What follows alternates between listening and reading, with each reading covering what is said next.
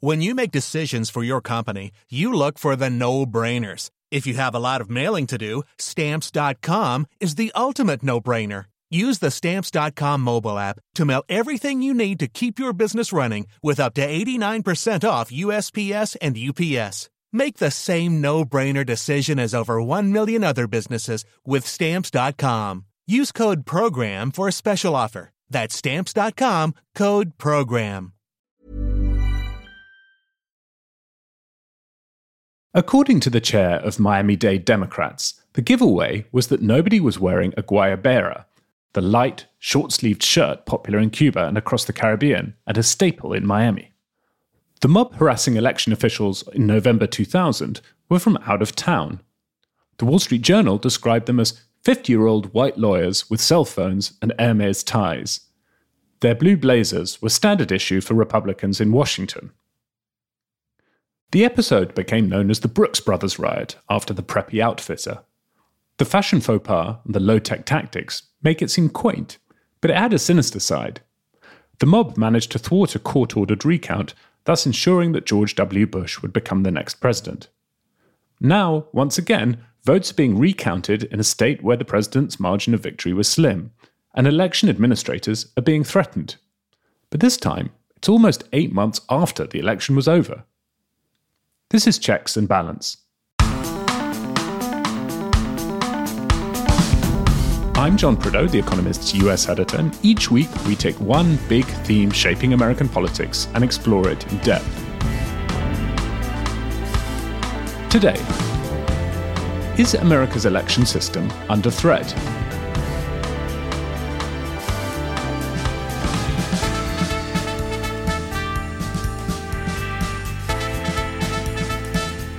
Election administration used to be a sleepy corner of American bureaucracy. Now it's the latest arena for extreme polarization, as Republicans continue to challenge the legitimacy of last year's result. An unprecedented vote audit in Arizona and threats to election officials continue to undermine trust in the democratic process. Has the threat to American elections increased since Donald Trump left office? In this episode, we'll report on the astonishing events in Arizona, hear from a top election expert, and from former Republican Senator Jeff Flake.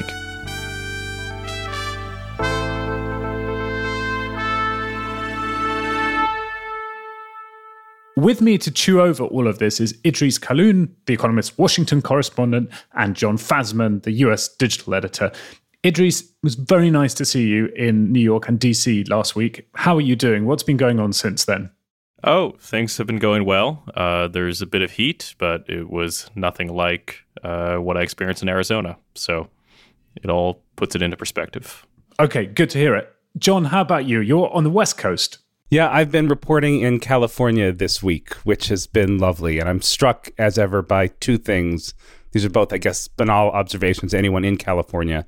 But anytime I come out here, it feels like the future is being made here. And I'm just struck by the sort of dynamism and optimism of businesses here, especially in the tech sector. And the second is I contrived yesterday to drive down from San Francisco to LA on the Coast Road. And just the scale of natural beauty in this state dwarfs that of any other. And I say that as someone with deep affinity for Maine. But this state is really extraordinary. That's a trip I've always wanted to do. I'm very jealous. Highly recommend. Well, I wish both of you a happy 4th of July. And to all our listeners, we're marking the Independence Day holiday at The Economist this week with a warning about the state of American democracy. The cover has a Republican elephant stomping its foot and opening up cracks in the earth that threaten to swallow up a ballot box. The leader line is based on your reporting, Idris. Tell us why you went to Arizona. Arizona is the site right now of something that's fairly unprecedented in American democracy. Biden very narrowly won in that state, and despite a few recounts, the Republican state Senate has now subpoenaed all of the ballots that were cast in Maricopa County, which includes Phoenix and is 60% of the state voting population, roughly. Right now, there are volunteers that have just finished counting by hand all 2.1 million ballots that were cast in Maricopa County.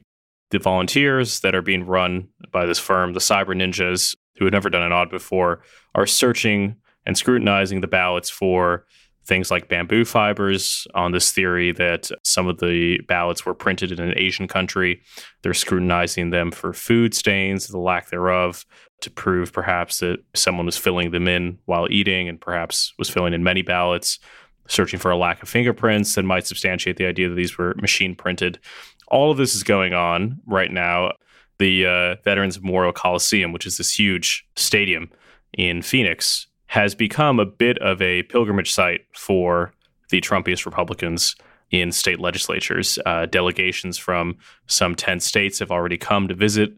They've gone back, and some of them are thinking about starting their own quote-unquote audits in their own states. So what's going on there is a bit of a circus, but it's also, I think, an indication of what's happening to the party. The biggest champion of the audit is a woman named Kelly Ward, who is the head of the Arizona GOP.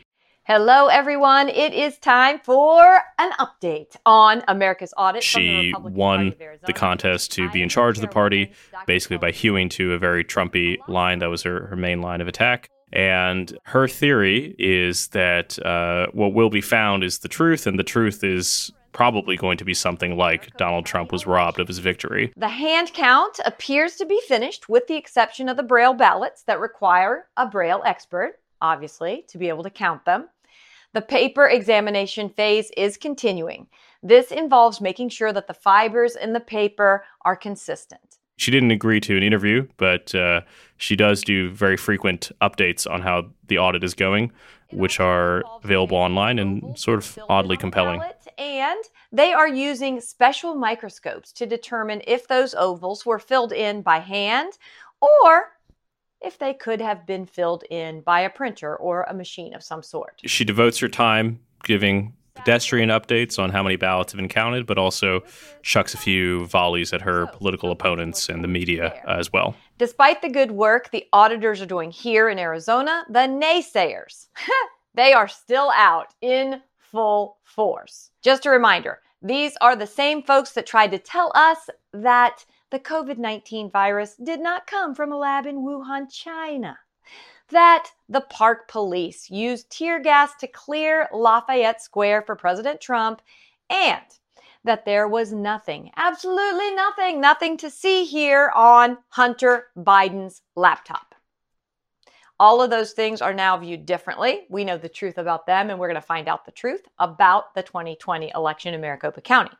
Kelly Ward didn't speak to me for this story, but one very interesting Republican I did get the chance to interview and who I thought made some excellent points was a man by the name of Bill Gates. No, not that Bill Gates. He's a member of the Maricopa County Board of Supervisors. He's a longtime Republican who was in charge, along with his other colleagues, for supervising the election that was held there. And he has been a vocal opponent of the audit that is going on. And he and his colleagues in local government have been some of the few lone Republicans who are in elected office who have been protesting against the audit and what it represents. I won't call it illegal, but it's an extra legal recount. It's not the state's audit. The only basis for it is a subpoena issued by the Senate Judiciary Chair with the assent of the Senate President. There's never been a vote. Plus, the governor has not approved of this in any way. This is a bizarre alignment of circumstances that led to this. And that's why I hope we won't see this in any other states. You can't do this and have a healthy, functioning democracy. You just can't. He told me he's really worried about what happens when Donald Trump is not reinstated, as some people think that he will be once these audits prove massive fraud. He's talked about the death threats that he's received for protesting the legitimacy of the election.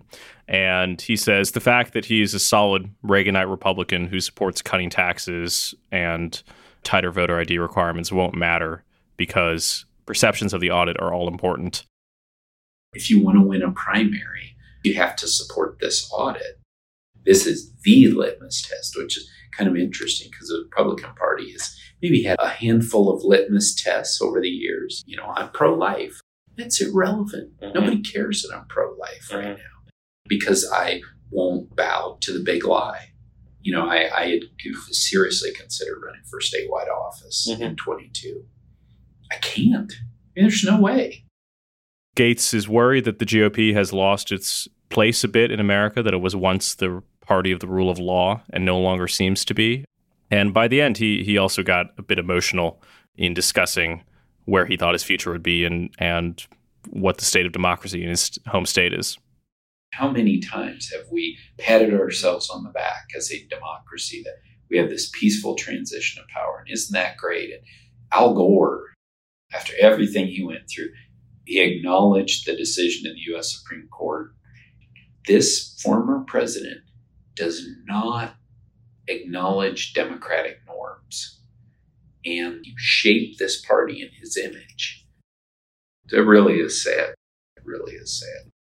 I thought sort of when I was done here, and my retirement job would be going to, Moldova or Kyrgyzstan or something, and like being an election observer, maybe getting involved in supporting some democratic movement in Belarus or something like that. I've always thought like that would be really cool. I never imagined that it would be here. I would do it here in Maricopa County. I don't need to go to Belarus. I got it right here.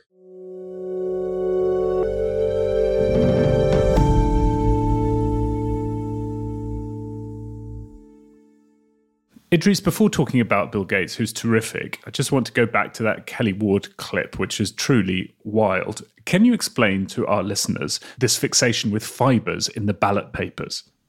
As far as I can tell, there was someone who was involved in the Arizona audit who suggested, based on a conspiracy theory that had been floating around on the internet, that some of the ballots that resulted in Biden winning in Arizona had to be flown in from an Asian country of unknown origin. Some people say China, some people say South Korea. And that man told the media that the auditors were searching for fibers that might prove or disprove that theory. I believe that's the origin of it. But as you heard from Ward's update, they're looking for all manner of things, right? They're using microscopes and UV lights and Lazy Susans. All the equipment is out.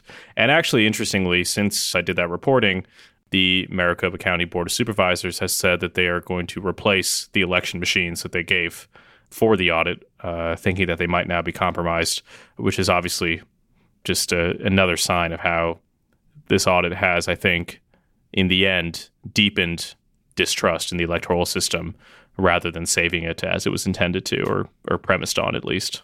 Can I ask you to clarify one point? They're going to replace the voting machines because they fear that the auditors may have done something to rig future counts? Yes. The local officials said in a statement that the voters of Maricopa County can rest assured the county will never use equipment that could pose a risk to free and fair elections. As a result, the county will not use the subpoenaed equipment in any future elections. So the implication is that, I believe, yes, they think that the machines are compromised now. You mentioned to Bill Gates that there were legislators from other states down there. What other states are now considering audits? Where can we see things like this panning out in the next few months, do you think? Well, wanting it and having it happen, I think, will be different because in Arizona, as Gates mentioned, it was done through subpoena, and it required the assent of the Republican president of the state Senate. So in Pennsylvania, a delegation visited and upon returning has been agitating for an audit of this sort. And I think there's a bit more skepticism from the Republican leader there. There's a bit of skepticism from the Republican leaders in Wisconsin, certainly, and I think also in Michigan. So that might limit the ability of these to actually go through. But if they were persuadable, then I think you might see something. There is also an ongoing case in Fulton County, which includes Atlanta, where a group alleging fraud has sued to be able to inspect all of the absentee ballots that are there. And that a judge initially ruled that they could do that, but there's still litigation pending on whether or not that'll happen. So there's certainly efforts to spread this methodology elsewhere. And of course, the risk is that if election integrity and election legitimacy is imperiled in one state, it might be imperiled in different ones as well. Idris, one of the things I found fascinating about your reporting from Arizona was the way you describe a whole infrastructure around the creation and then dissemination of alternative facts. To use one of the many phrases that the Trump administration gave the English language. This third inspection of the ballot papers in Maricopa County is being reported on exclusively from the floor of the Coliseum by One American News, which is the most Trump-friendly news network. The anchor doing the reporting is fundraising for election audits and is also a former Trump administration official. Yeah, absolutely. I think that if you look at the state of alternative facts in the party right now, you see, if you poll Republicans, that 2/3 of them say, many months after the election, that Biden won illegitimately. In the immediate aftermath of the election, that was around 80%, so it's dropped a bit, but not very much. A recent study found that just under half of them said that it would be appropriate for a state to overrule the popular vote and award the Electoral College votes to Trump in a state that Biden had won. And it's sometimes simple for people to say, well, that's just lunacy. But you have to also think about how belief formation works. And this gets to your point, which is that the Republican ecosystem right now is composed of a couple of centers of power. There's Trump, there are the elites, there's the base, there are the donors, and there's the conservative media.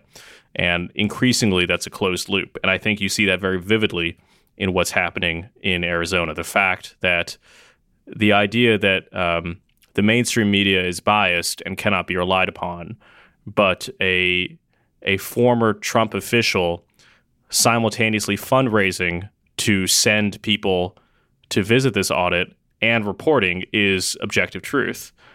The ability to break that loop is, I think, really hard. And Arizona, I think, encapsulates those dynamics very clearly and also shows the difficulty of breaking this in the future. I mean, people thought that Trumpism might be a fading phenomenon, that electoral rebuke would end it or lead it to its dissipation. And it doesn't seem to me like it really has. Okay, thank you both. We'll talk to someone who trains election administrators in a moment, but first, the usual reminder, now is the time to subscribe to The Economist. If you don't already, you'll find the best offer at economist.com/USpod. As well as Idris's great report from Arizona, this week's issue launches our new Normalcy Index. It tracks data like flights, traffic, and retailing across 50 countries to monitor how the recovery from the pandemic is going. You can also hear more about that on the Jab podcast. Economist.com/USpod is the link to subscribe. It's in the notes for this episode.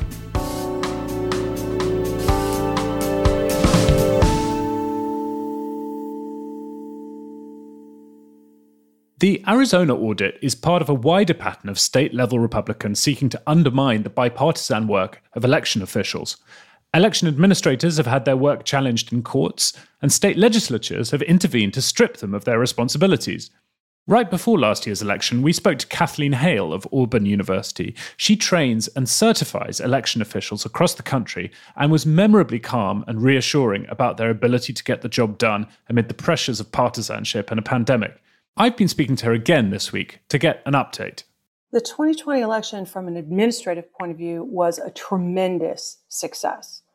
Experts in all fields really agree that from a security perspective, from a cybersecurity perspective, which was a big concern, from a physical security, accuracy, integrity, when you think about what election administrators were asked to do, which is essentially build the machine while they were flying it and then turn a corner and do it again. That was 2020. They had an exceptional challenge in every state and really rose to the challenge in every state, even when the election results were contested and recounted and audited and all of the normal things that would go on. Several of the people who stood firm after the November election and acted with integrity are being replaced, and many apparently have received death threats. What effect does that have on the people who might otherwise be coming forward to be trained as election administrators by you and by others? The climate for election administrators, for election professionals now is very concerning. This is a public service, relatively modestly paid, typical local level government job, sometimes at the state level. And it's just been, it's unprecedented, the extent to which local election officials and state officials have been harassed, have been threatened. It's very disturbing, and it will have an effect. That said, the people who do this work are deeply committed to doing this work. It's hard. It has a really unusual pace and a really unusual set of stressors. And the people who do it love to do it. The field will lose some people. The field will gain some people who see this as an area to make a difference. And the idea that election administrators are being vilified in this process is really stunning. I'm still puzzling over how we are able to put them in this category where they're not even human, when they are our friends and our neighbors. Our kids play together. We go to church together. We go to school together. We're part of a community. They aren't alien. And yet we've managed to put them in that space. And I'm very concerned about that. And that's really the problem of public trust. Can you describe some of the threats that election administrators who you've trained or worked with have received? The circumstances are troubling. They include phone calls threatening someone's family, we know where you live kinds of phone calls. We know where your family lives. We know where your children go to school. Having your picture on your office website, seeing it then on social media in the crosshairs of a gun, it can only be perceived as threatening. Picketing outside your home when you're not there, but your children are there. People that I do know well have been extremely traumatized by this.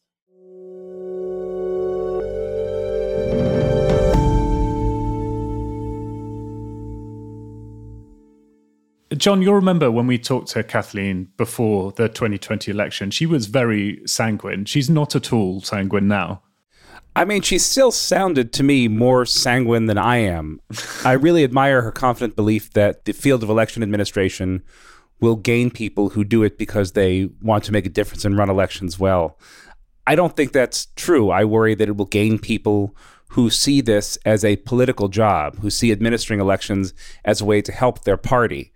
That's a very big difference. Those jobs, I know that the election administrators are often members of parties and appointed by parties, but it's traditionally been seen as a nonpartisan job, a way of ensuring that elections are run well and that people can have confidence in them. I worry that in the current environment, the people who will be attracted to these jobs are ones who want to help the candidate from their chosen party win, and that doesn't serve anyone from any party well in the long run. You're already seeing that happen. If you look at the Republican primary candidates to be secretaries of state in places that Biden very narrowly won, places like Arizona and Georgia and Michigan, you see exactly that. You see candidates whose entire candidacy is premised on the idea that the previous election was stolen and that they need to be in charge of elections to prevent future steals. Is a remarkable departure from, as you said, the norm that even though people were elected on partisan slates, that they administered elections in a fair and free manner. And those people, if they are elected, 2022 is probably going to be a better year for Republicans than it is Democrats, will be in place for the 2024 election. And if you imagine, we all read quite a lot about Brad Raffensperger, who's the Republican Secretary of State in Georgia, who Trump called in that extraordinary phone call that was recorded and asked to find 11,780 votes. Can you imagine if instead of Raffensperger, there was someone who said, yes, Mr. President, I will try to find those votes for you? How much deeper of a democratic and constitutional crisis would America have been plunged into? We didn't realize, I think, in 2020 quite how close we came to, we did come to a democratic crisis, but how much worse also it could have been and how thin the line was. And one of the worries that I hope this piece gets across is that it's been easy to miss the fact that I think those norms and the buffers that were already emaciated, I think, are eroding still. And that can be easy to miss when the president's a Democrat and Trump's out of power. But I think it's a very important development in American democracy.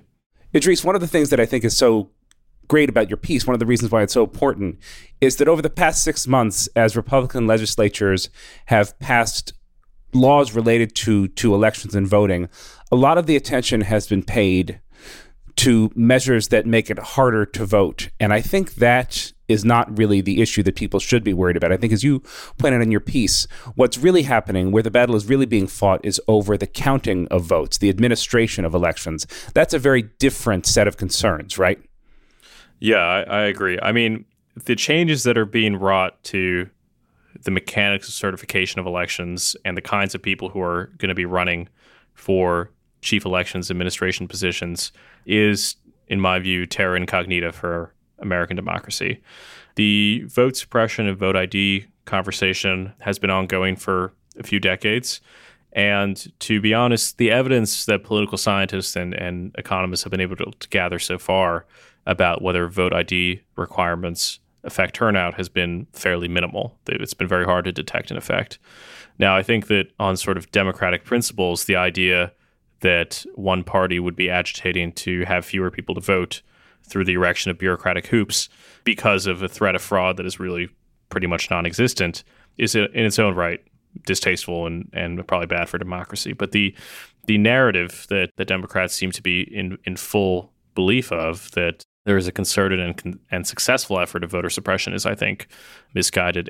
I believe that these threats are asymmetric, but to some extent, you are undermining democratic legitimacy when you give the impression that the other side is gaming the voting rules such that your side is unable to win. And I think that the focus has been misplaced, particularly given that this new threat to the way that elections are conducted has emerged.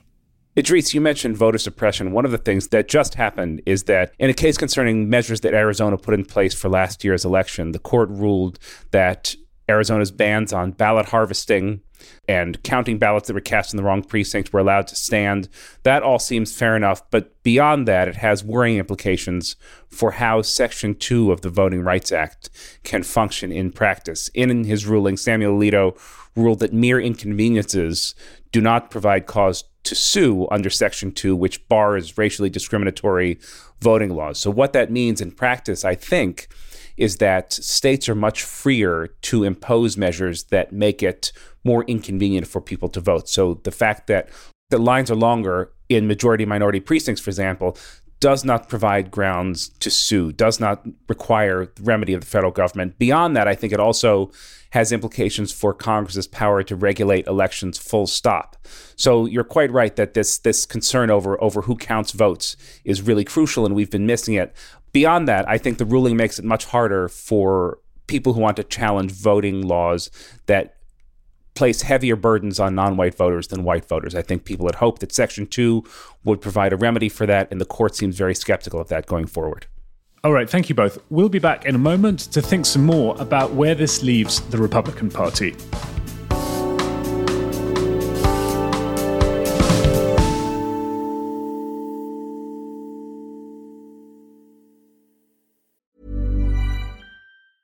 This Mother's Day, treat mom to healthy, glowing skin with Osea's limited edition skincare sets.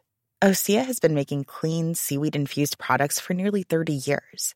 Their advanced eye care duo brightens and firms skin around your eyes, while the Golden Glow Body Trio nourishes and smooths skin all over. Go to OSEAMalibu.com and use code MOM for 10% off your first order site-wide. Let's talk a bit more about what's going on in the Republican Party right now and where this might leave them as next year's midterm elections approach. Idris, in your reporting this week, you spoke to a heavyweight of Arizona politics. Yeah, that's right. I got the chance to speak with Jeff Flake. He was a longtime congressman from Arizona of libertarian faction of the Republican Party, who then served as a senator for the state alongside John McCain. And like John McCain, he was one of the few elected Republicans to criticize President Trump even after he had secured the nomination and control of the Republican Party. For hardcore Republicans, Arizona is Mecca right now, and they're doing their pilgrimage to come and watch this audit go forward. But in Arizona, some 78%, I think, of registered Republicans or respondents in a poll identifying themselves as Republicans believe that the election was stolen. State elected officials are responding to their constituents. Representative government has always meant that those elected are supposed to understand things perhaps better than those that elect them. They've been able to study the budget or read classified material, or they simply spend more time at it. And they should be willing, in some cases, to tell their constituents, this is just wrong. You saw a similar rationale in the Senate also, the U.S. Senate, when people were objecting to the certification, right? I'm just raising concerns that my constituents have, and I wonder whether there's sometimes less attention to where those concerns are coming from. Oh, it's a vicious loop, obviously, because these same elected officials will say, I'm just responding to my constituents, but their constituents are responding to them. Yeah. And if enough of them would stand up and say, this is crazy. No, this was a free and fair election. Our guy lost.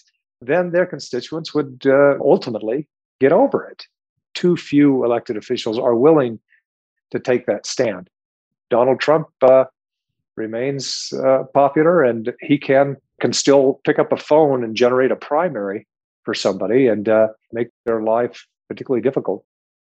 I wonder how you break that loop then. In Maricopa County, there are obviously the supervisors are saying, no, this was free and fair, and the recorder and such, but not more prominent officials than that. How does this get broken if it's a vicious loop?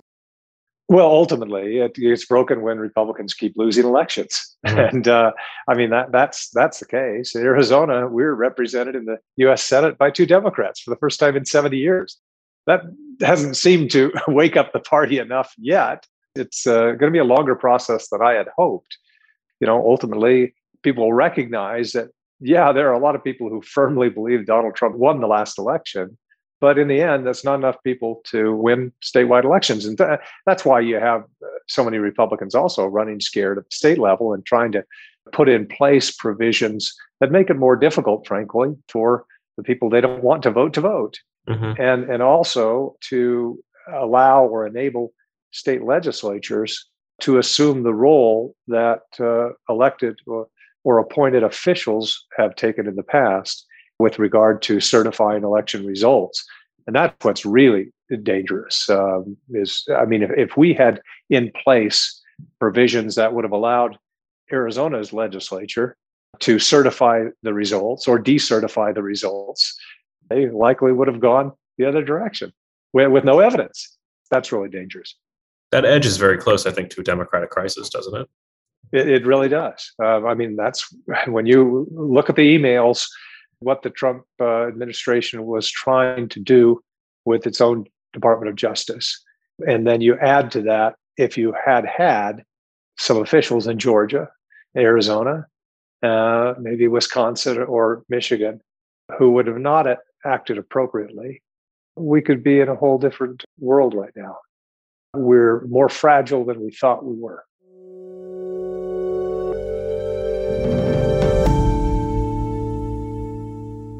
So, Idris, as Senator Flake outlines there, Arizona is in a hole here. How widespread is this kind of thing? Well, you're seeing some legislation already be passed in Republican-led states. In Georgia, for example, Raffensperger, who was Secretary of State, has been stripped of his position as chair of the State Elections Board. The board has also been given new powers to remove the leadership of county election boards.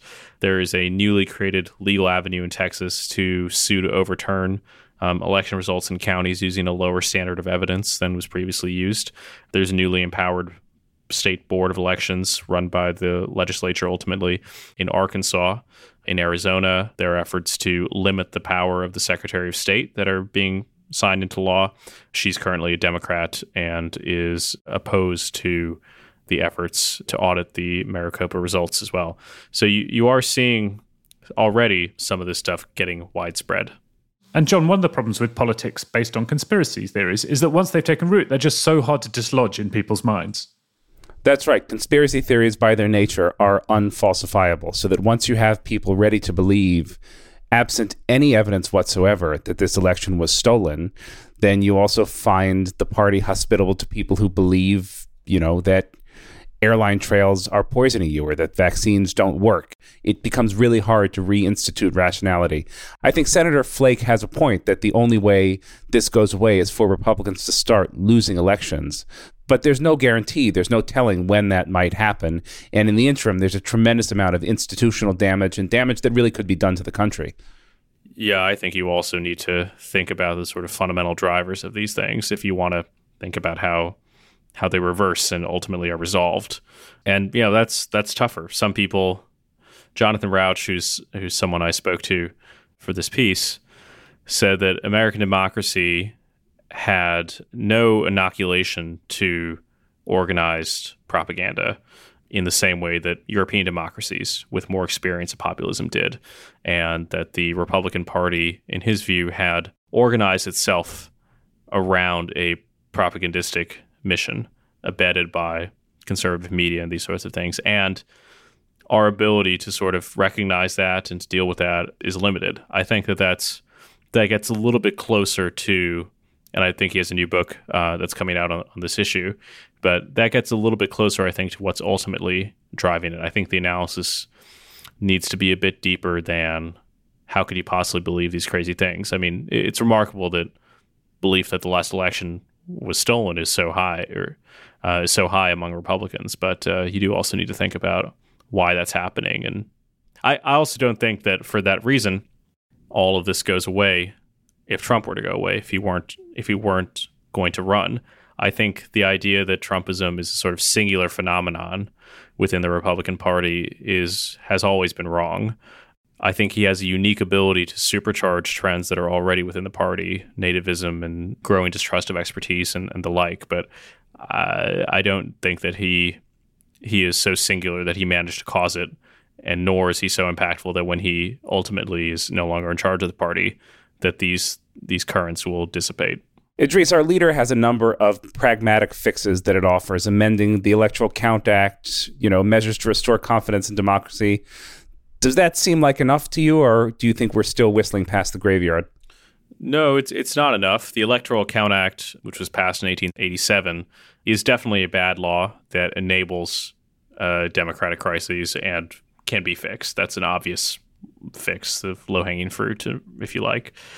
Ultimately, the correction for this stuff has to come from within the party, and that's certainly a much more difficult thing to drive. I mean, already we see that the party is resistant to dissidents on this point, right? Bill Gates, we heard, basically feels like his political future in Arizona is over. Flake is no longer in the Senate. Other members of the Republican Party who were quite critical, with the exception of Mitt Romney, because he walks on water in Utah, are no longer in office.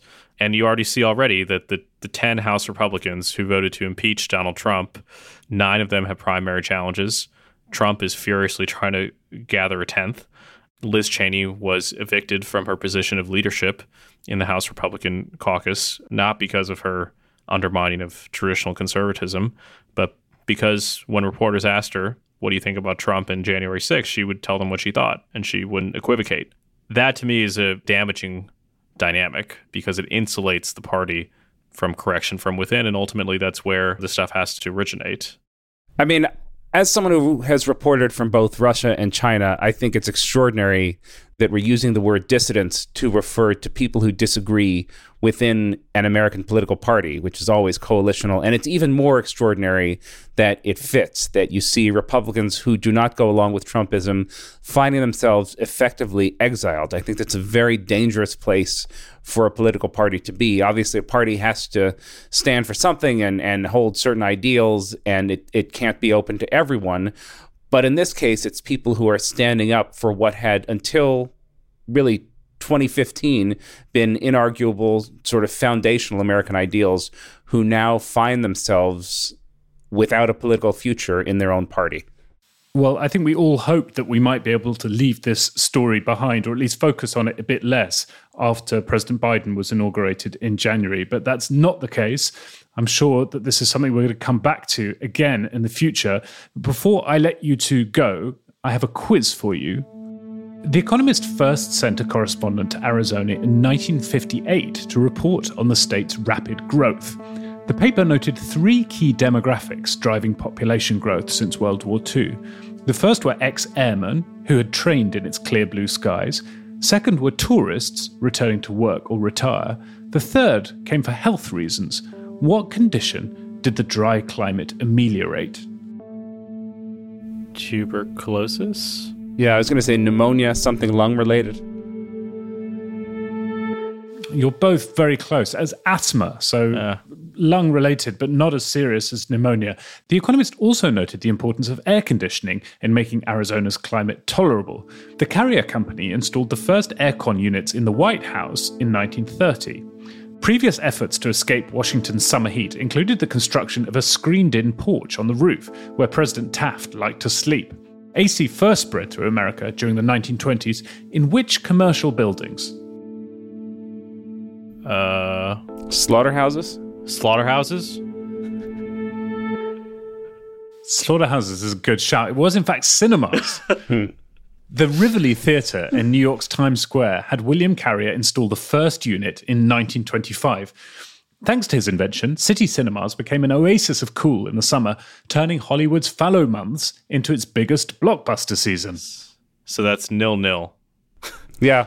That's honours even. Idris, I think you've excelled yourself there. Congratulations. We both got some sort of pulmonary ailment for number one. Right. Yeah, I think you get half a point for number one. So half a point each. That's pretty good to match Fazman. Congratulations. That's good going. I mean, AC and slaughterhouses is a good idea. It is a good idea. I continue to believe that human settlement in Arizona was a mistake, but I think that's neither here nor there. All right, well, with honours even, you can both sign off with your heads held high. Thank you, Idris. Thank you, John. Thanks, John. Thank you very much. Thanks also to Nico Rofast and to John Shields for producing. If you like the podcast, please let people know and leave us a rating and a review.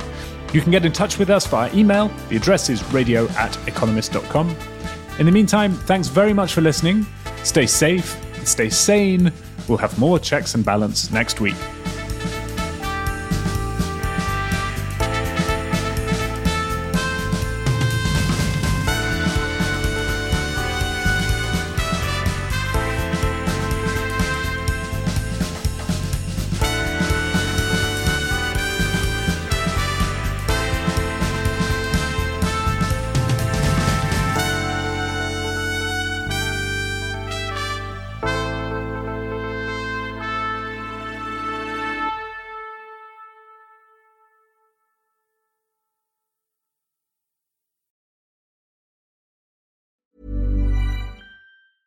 A lot can happen in the next 3 years. Like a chatbot may be your new best friend. But what won't change? Needing health insurance. United Healthcare Tri-Term Medical Plans are available for these changing times.